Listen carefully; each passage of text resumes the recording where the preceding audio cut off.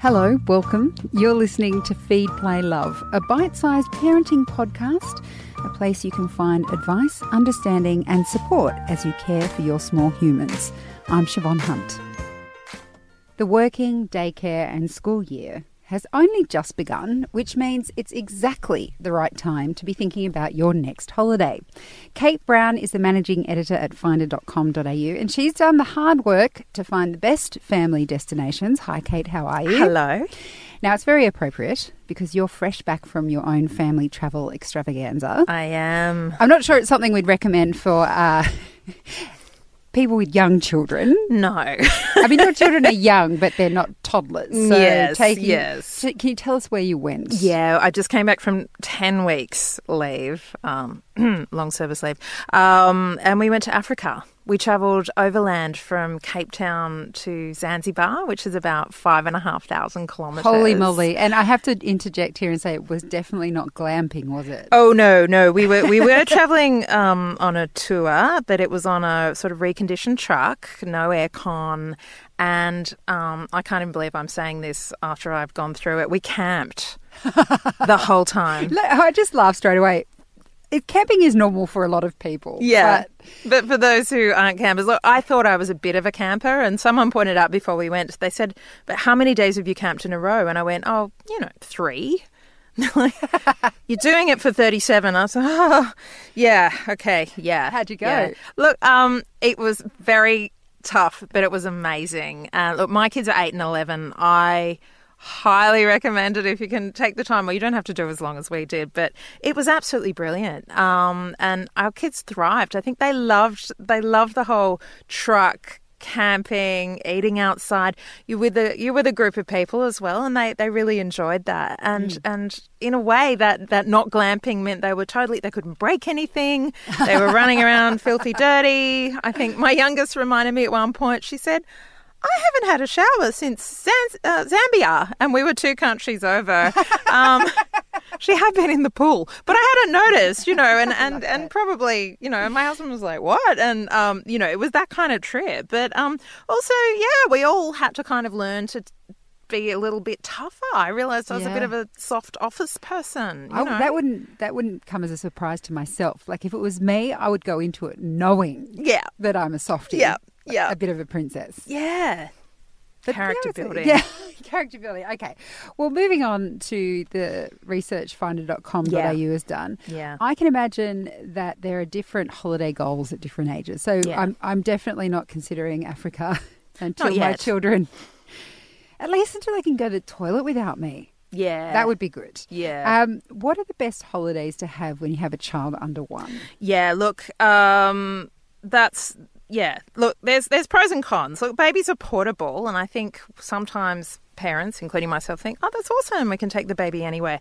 Even though babies are tiny and portable, they need an awful lot of stuff, and that really needs to be considered. And, time zones, messing around with time zones, and I'm only saying this partly because of research we've done, but my own personal experience. My first child, we took to Thailand when she was 8 months old, and it really was very unpleasant. We didn't think it out. There was nowhere to push a stroller. We were in one room where she needed naps all the time, and we're suddenly like, what are we going to do? Sit in a dark room for hours on end. So there's all those kind of things to consider. So I mean, my advice, and what we know works really well is look at getting an Airbnb place to yourself, on an apartment, somewhere where you've got somewhere else to go when your baby's napping all the time, somewhere where you can just take it easy, you're not sort of moving around a lot, somewhere if you want to go for walks you can push a stroller. As I discovered, there were no footpaths in most of the places we went in Thailand, and Ivy was a very big baby, so sort of carrying her wasn't really an option either. It made things really tough. So look, I think you can't go wrong domestically. If you're on the East Coast, Queensland, Sunshine Coast, fantastic. West Coast, beach holiday always works, but I think it's really optimum to have access to space, and the other thing is have access to doctors and things like that. Again, I feel a bit sick when I think about, we sort of went to Thailand without thinking about that, and knowing now how quickly babies can get ill. Think that through before you decide where you're going to go. Exactly. All right. What about when they're toddlers? Because then they're getting into stuff and they're running around everywhere. Then you got the opposite problem. They're not sleeping as much, but they're moving all the time. And that's something, again, you need to look for somewhere where you can be comfortable, all of you can be comfortable, that is toddler proofed. So I know a girlfriend of mine booked into a villa in Bali, and to her horror, all of the rooms opened onto the pool and there was no fence. Which, of course, to anyone who doesn't have a toddler is beautiful. And she said she barely slept because her daughter was very active. And she said it was a nightmare. So there's traps like that. We were stopped from booking somewhere by a friend who'd been to the same place because there was just almost nowhere for a toddler to roam around that wasn't sort of really hard surfaces, or you don't want to be a bodyguard. So again, a place you can kind of inhabit. Toddlers still take long naps as well, so you are going to have to spend a lot of time at home. But look, the Pacific's a great place to go. Toddlers love the beach. They love pools. So many people just went Fiji because I asked Facebook. I said, where's the best place for a holiday with kids? And I had so many Fijis on there. Fiji is amazing, and we went to Fiji when our kids were sort of toddlers, older toddlers, but still very much toddlers.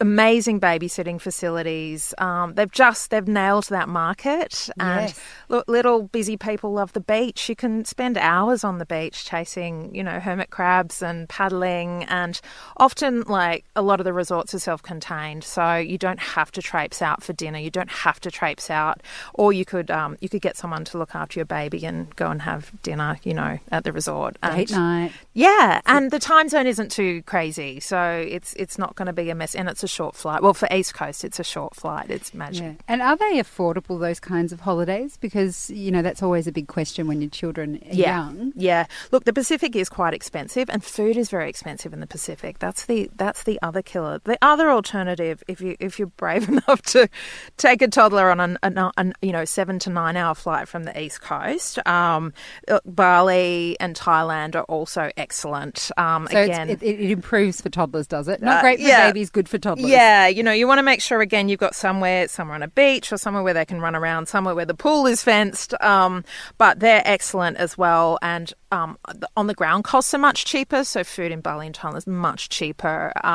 So you'd want to have a look at your budgets, because you could blow a lot of money in Fiji. There are some good budget options, but the sky seems to be the limit in the Pacific when it comes to kind of luxury and high cost. The only thing with Asia to remember is a lot of the flights that come back, particularly to the East Coast, leave really late at night. So if you've got a feisty, tired toddler, you're looking at getting on a flight at midnight, 1 o'clock in the morning. Oh, and yuck. That can be...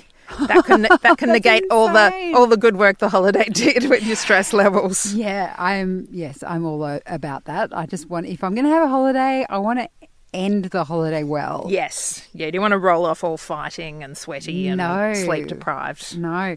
What about if you have children in infant school? Yeah, look, that's where things get a lot more fun.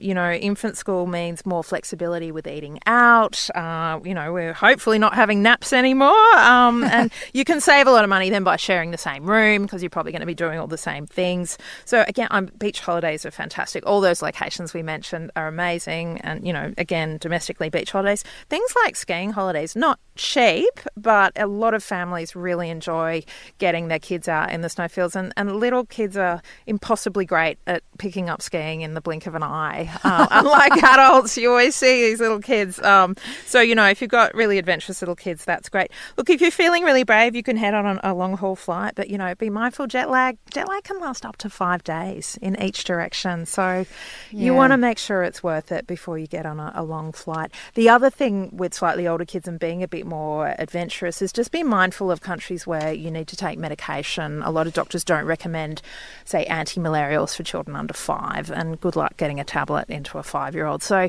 think about those things still when your kids are younger. And again, can you get access to medical treatment easily? Do you have access to kind of pull the plug if things go wrong? Do you have any thoughts on the holiday park kind of holidays? Because I know someone from the office went to the theme parks in Queensland, and he said, look, it's not somewhere I would go, but the kids had a ball.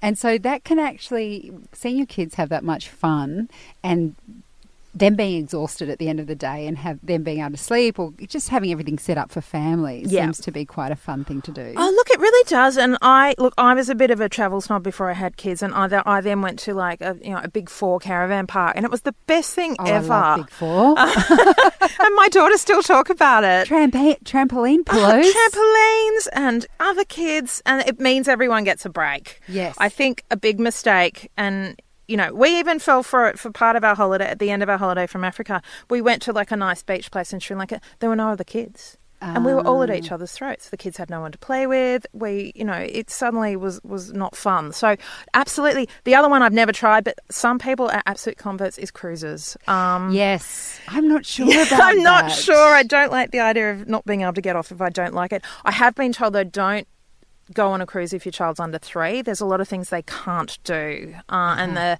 advertising doesn't necessarily cover that. Things like can't go in the pool. Oh. So a friend of mine said she had a child under 3 who then spent the whole time crying because her sister and brother were in the pool and she wasn't allowed in. My heart's breaking for that child. That's I hope they're not a holiday. Now. Whoever your friend is, if that child is over 3 now, she has to get in the pool. Yeah. Oh, my goodness. All right, well, there's lots of things to choose from then. Kate, thank you for coming in. Oh, you're welcome. That's Kate Brown, Managing Editor at finder.com.au. And for more info from Finder about holiday destinations for families, head to our website for the links. That's babyology.com.au/feedplaylove. When you have a new baby, it can feel like the responsibility to keep them happy and healthy is all on your shoulders. But sometimes, well, most of the time, it's important to ask for help.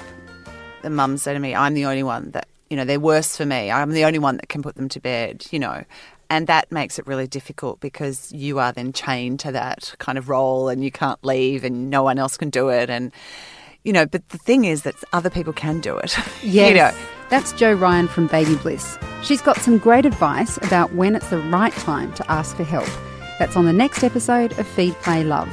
This podcast is produced by Elise Cooper. I'm Siobhan Hunt. I hope you'll join me for the next episode of Feed, Play, Love.